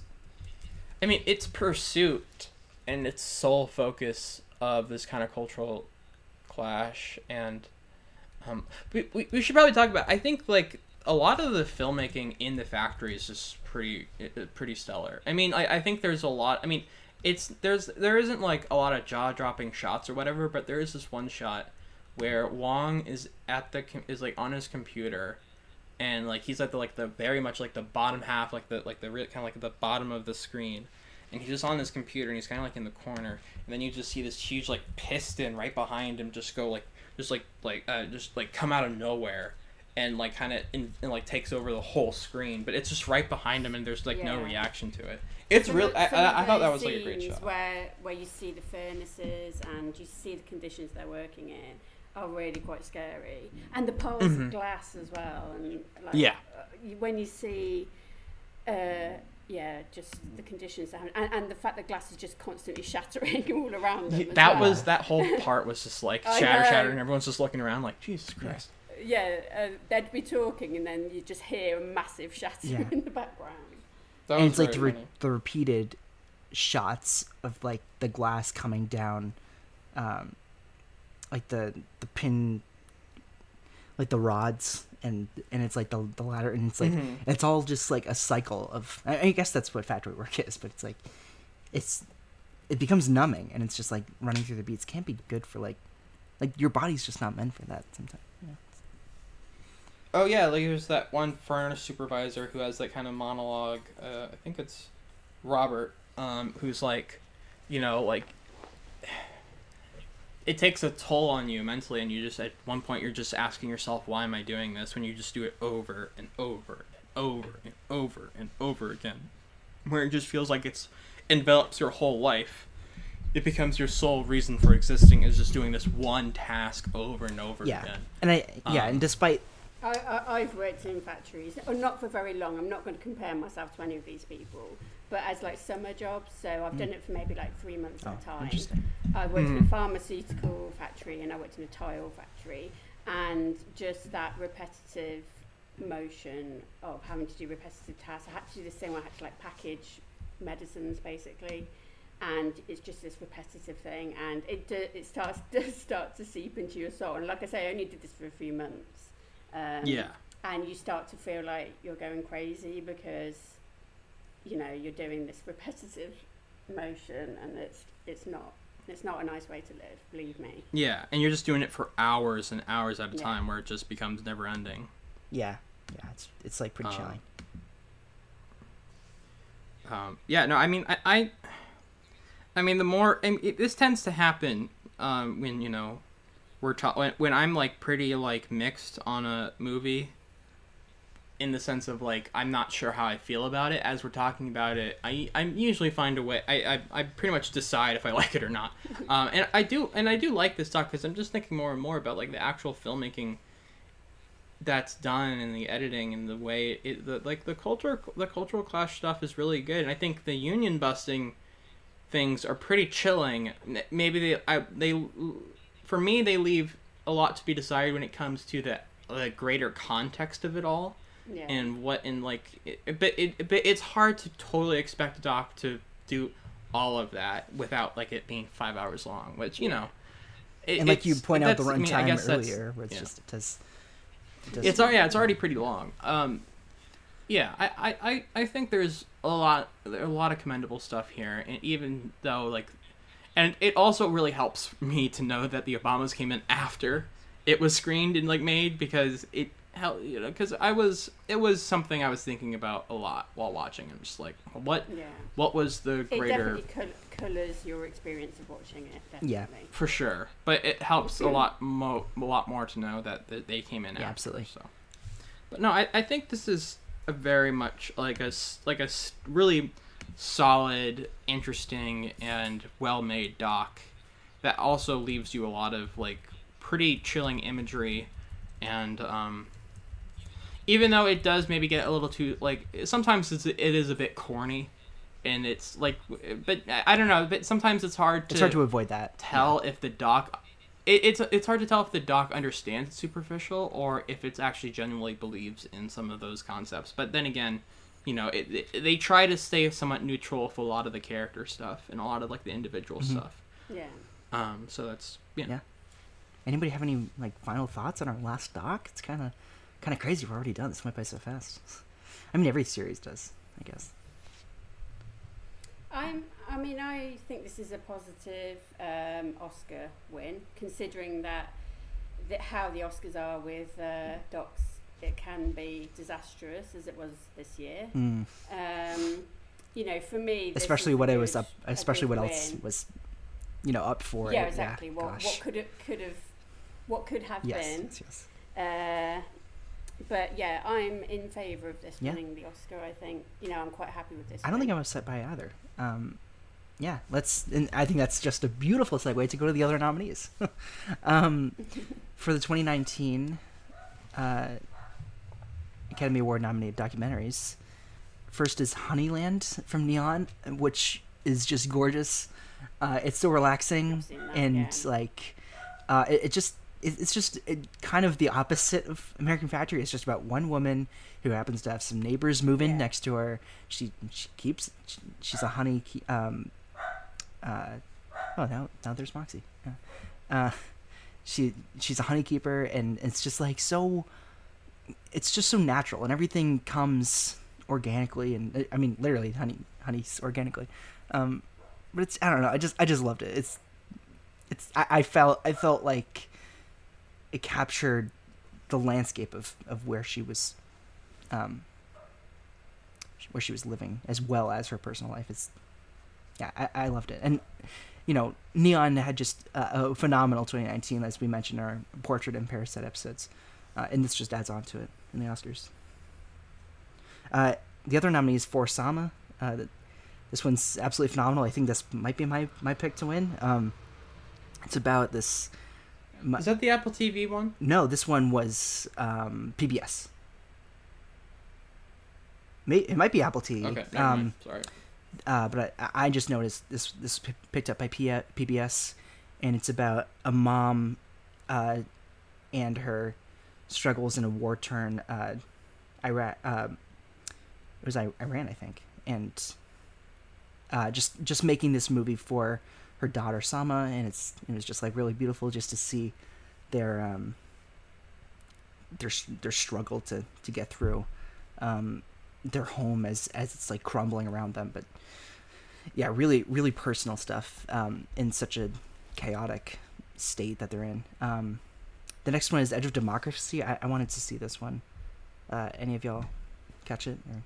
No. Oh, is that the shit? The fucking Stacey Abrams doc? I believe it. No, wait. Or is that the one about like shit? I don't know. It sounds familiar. Yeah, it's the one about Brazilian democracy and. Definitely not the one I'm thinking of. That's definitely not the Stacey Abrams doc.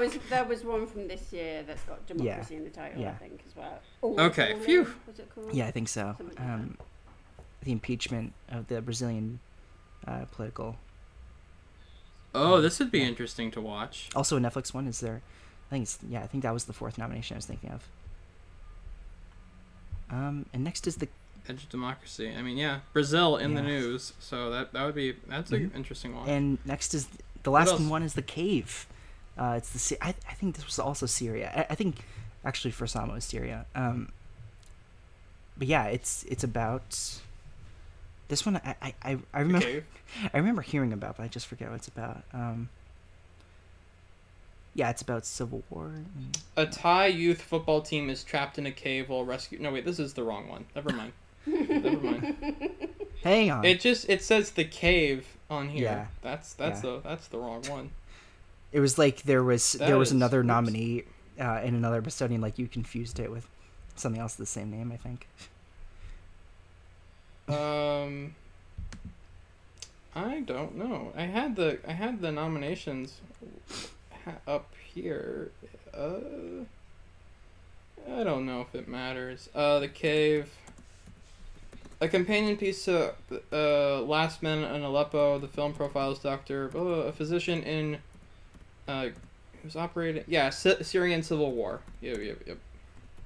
And for Sama is a movie about a journalist and rebel in a Syrian both about Syria. Yes, exactly. So two Syria films. Excellent. Shall we get to our rankings, my friend? Yeah. Yeah. Would you like to go first? Yeah, I can go first. I'll start from the bottom because I think that's the way to do it. I'm actually gonna... Yeah, okay. For my number 10, it's the one doc that I outright kind of just disliked, and I there's some redeeming qualities about it. It is very informative. It does, did very much like give me a lot of research and knowledge about something I really did not know anything about, but still, its form and craft is pretty, there's a lot to be desired. That would be the Inside Job. Undefeated would be the next one, which is, it's fine. It's just, there's nothing. Have you taken any life lessons from Courtney yet, or are those... I have not. I have not started yelling at people randomly and like for no reason. American Factory. Right after this one, which I now like more, and I actually considered just moving up in my ranking since I made this last night. But yeah, I might. Next one's Searching for Sugar Man, and I think those two maybe could flip flop. Free Solo. 20 Feet from Stardom at number 5. Icarus, number 4. And then the last 3 are ones that I like. These are docs of the series that I love. Like, great. What was after movies. Searching for Sugar Man again? Free Solo. Okay. Number 3, Amy. Heartbreaking documentary that I'm never going to watch again for the entirety of my life. And just one of the saddest things I've ever seen. But great. Citizen 4. It's talking about a chilling fucking movie. That's the definition of chilling. And number 1 is OJ Made in America. Magnum opus, if there ever was one. Oh, my goodness. yeah, I think we ultimately came down kind of similarly. At 10, I have Undefeated. 9, Inside Job. 8 is Free Solo. 7, American Factory. 6, Searching for Sugar Man. 5 is Icarus. 4, 23 from Stardom. Number 3 is Asif Kapadia's Amy. Number 2 is OJ. Number 1 is Citizen 4.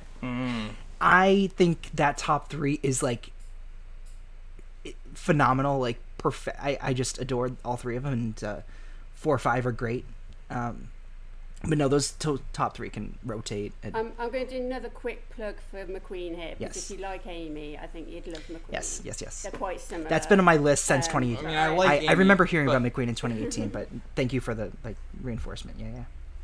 Is it as sad as Amy? It is, I'm afraid, but Oh, boy. it's also one of those ones. It's like the Anton Yelchin doc, Yeah. which I strongly recommend. Love Antosha Yeah. and McQueen are both devastating, but I can watch them again because they're also really kind of uplifting, and I'm somebody who does avoid things that really upset me, but I really strongly recommend these Awesome. two. Awesome. And I'm always again, like, I'm always trying to watch more docs. Like, it's something that I feel like Same.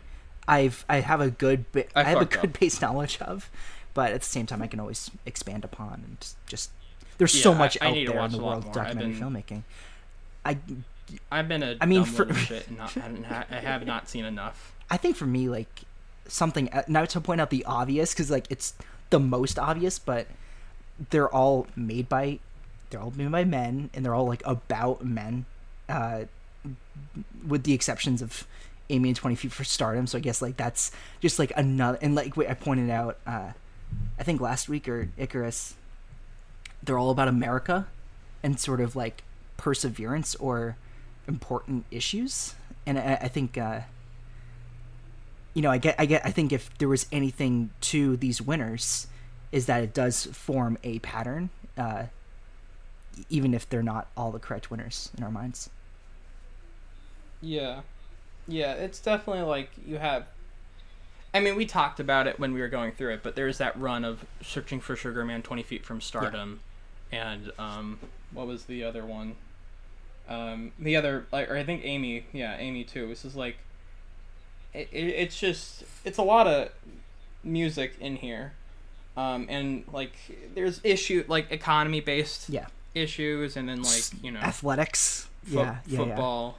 Yeah, there's a lot in here that especially they have that, a type, like Best Picture, especially in the earlier, like the first like 4 or 3 winners. I think I feel like the first 3 winners are pretty just like, okay, yeah, all right, you like these kind of movies.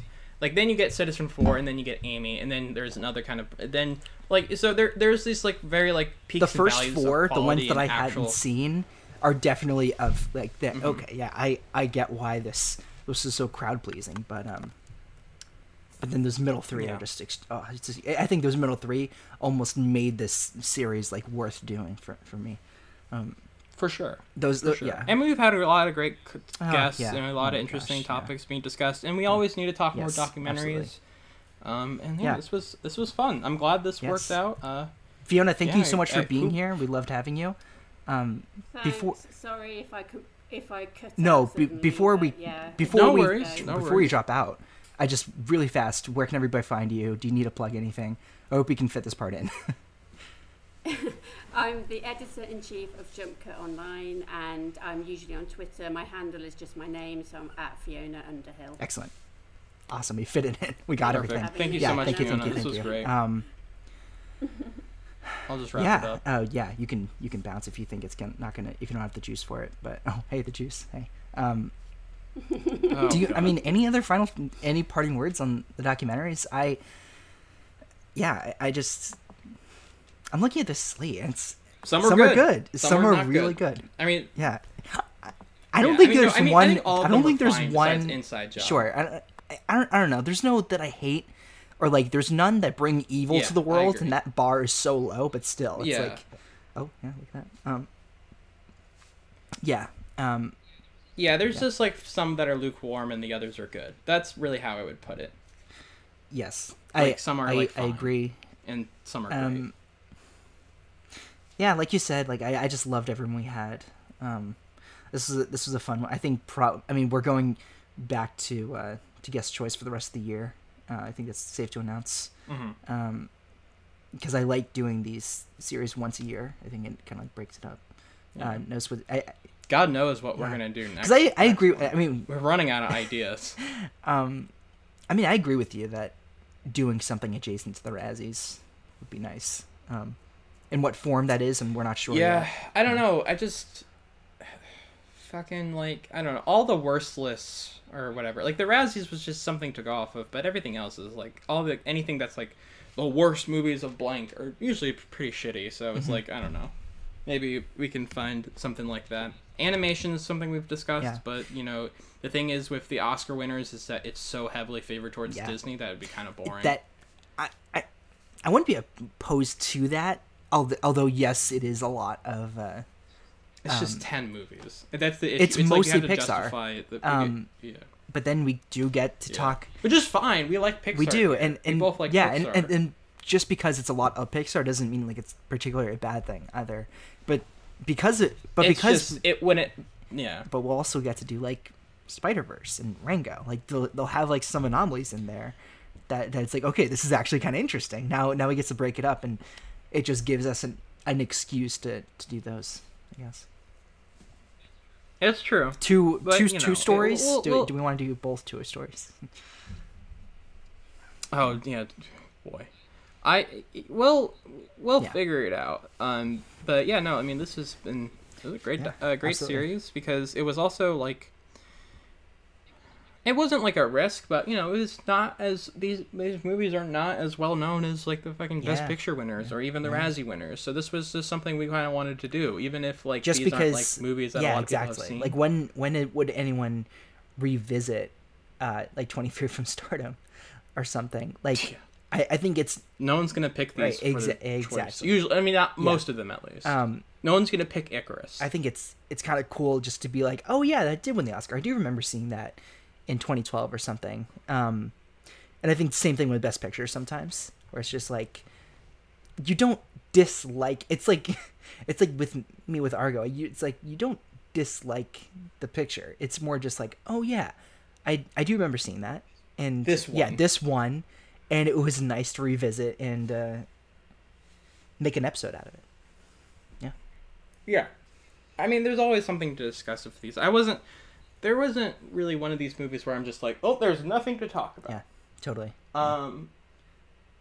Yeah, one thing. Okay, now I just remembered this. I'm surprised I didn't say anything about it. But the one thing I have a huge issue with American Factory is the music is horrible. I hated it. I hate the music to this fucking movie. Right. It's so distracting and annoying. And that's not to say there was like poor scoring of most of these docs. I think like OJ had a really good score and Free Solo did, but it's obviously Amy. For this one, it was just like Stardom. It was so jaunty at times and kind of like just like whimsical. I'm just like, what? Really? Right now we're doing this like weird kind of like poppy kind of like happy-go-lucky music. I'm just like, all right, this is like not right for the movie, but this okay. Right.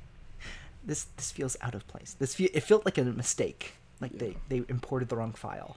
Yeah, a lot of times it did. But yeah, no, I mean, like, we'll see what we do next, but right now we're just gonna do some fucking go back to our bread and butter and do some guest choices and talk about some weird shit. But I mean, if you asked us, like, if you forced us to do a miniseries right after this one, I wouldn't be upset by doing the animation winners. But it's not. Yeah, it would, I wouldn't. That again, like, it's just not a lot of variety, and that was the appealing thing of the doc. I mean, well, I guess we've talked about, but there are like these aren't the same studios or whatever, not usually, and these are like differing subjects. Like having to go from Amy to OJ to Citizen 4 to like these are like topics that are very much differentiating itself from one another, and like OJ Made in America is also its own kind of like own kind of animal because it's like basically a TV show or not. I don't know, but there's not. But with the animated winners, there isn't going to be this huge wide range of discussion, especially if we're going to talk about the same studio 7 times or whatever. And then it goes from Zootopia and then Coco and then like Toy Story 4, and then it's like, oh, I don't want to do an episode on Zootopia. I'm sorry, I don't. I think that's 2016. It's not even like the worst movie. It's just like, what is this? Okay, it's just it's the most. I don't know. It's like the most lackluster racial allegory I've ever seen in a film. It's so like abundantly clear and just like, okay, we get it. Yeah. No, I won't argue that. Let's not do Zootopia. Let's close this out then. I can be found on Twitter at Jack A. Draper. I have some writing on film at The Simple Cinephile and Cinema Etc. Still like working on some things that I'm watching all the Best Picture winners, trying to like formulate a project there. But as of now, we have my friends over at Have You Heard the Good News, Sophia and Kat, coming on for the Meg next week. That's going to be pretty fun. Oh, I forgot we were doing the Meg. That's going to be great. So the thing about the Meg is that's a pretty big movie, and it's like hard to forget too. It's like a big so shark, there's an animal they would involved. say. Is the thing. The megalodon. I think that's the correct. That's why it's called the Meg. It's the megalodon shark. I don't know anything about it, and I don't think neither of us has seen it. This is their favorite movie. I think it's at least their favorite movie of like their favorite blockbuster at least, and it's something that they just like. It's a little bit like their brand that they talk about a lot on their pod, and it's like we always sort of admire those episodes where it's just like this is your thing that you hold dearly. But yeah, it's gonna be fun. Your night and day, exactly. If you will, your if happy you will. death day, if you will. Exactly. Movies where you're just like, really those? Like, yeah, no, they're part of me, man. They're like my movies. I'm gonna die on this hill for the Meg. Yeah.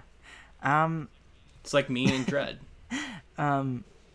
Yeah, and also the American Factory, like we've said many times, can be found on Netflix.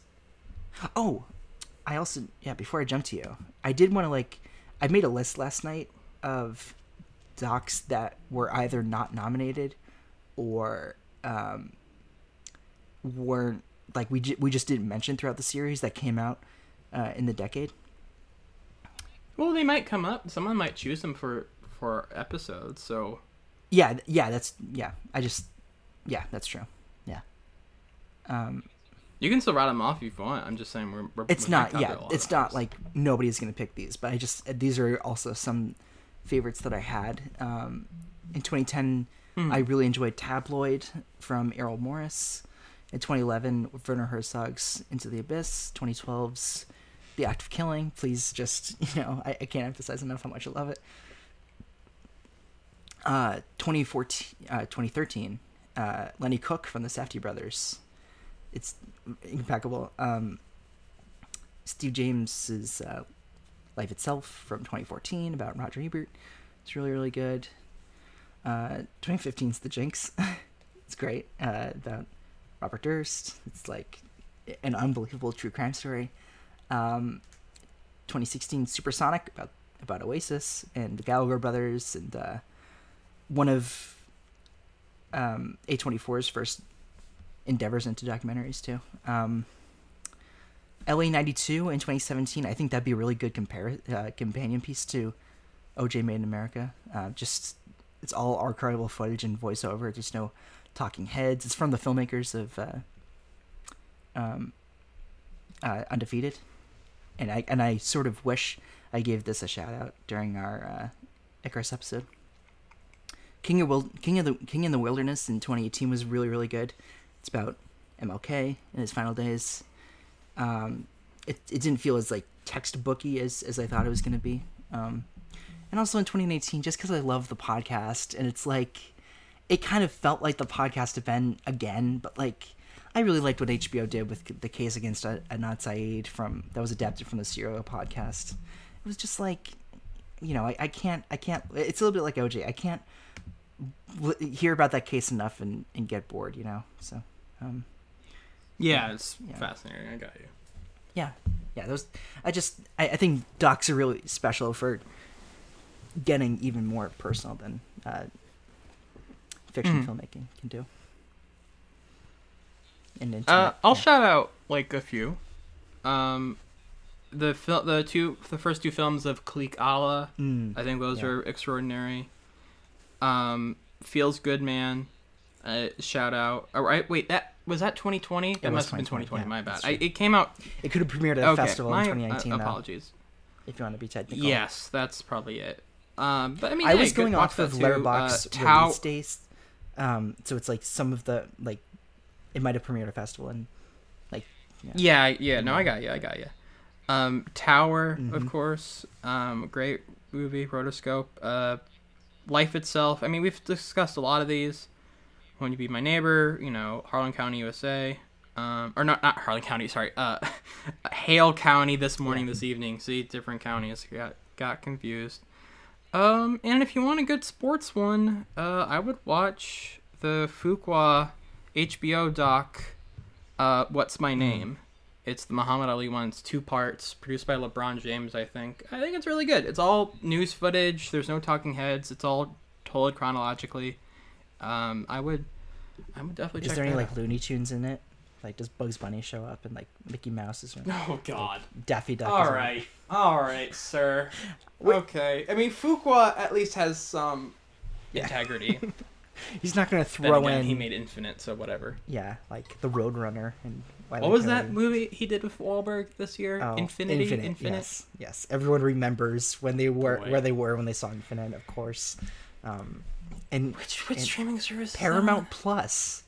Why can't you just remember? Right. You can't rattle these things off like it's nothing. I was about to say Peacock. I'm sorry.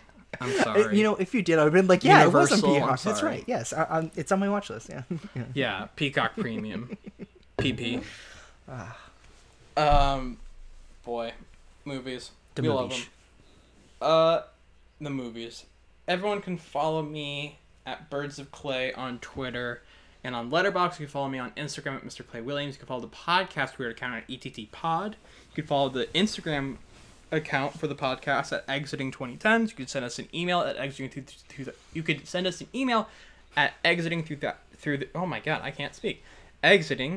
2010s at gmail.com, all spelled out. There you go, Clay. You can leave us a review on any podcast platform you listen to us on to. Please remember to give us 5 stars. Greatly appreciate it. Share, retweet, do all the things you got to do to share the podcast and get our, get it more familiar with more people. That made sense. That did not make sense. But you know what I mean. And everyone have like a good one. Stay safe. Be good to yourself. Get vaccinated. Do what you gotta do. And as always, trans rights are human rights. Stop Asian hate. Free Palestine. Black Lives Matter. Catch y'all next time on Exiting Through the 2000s.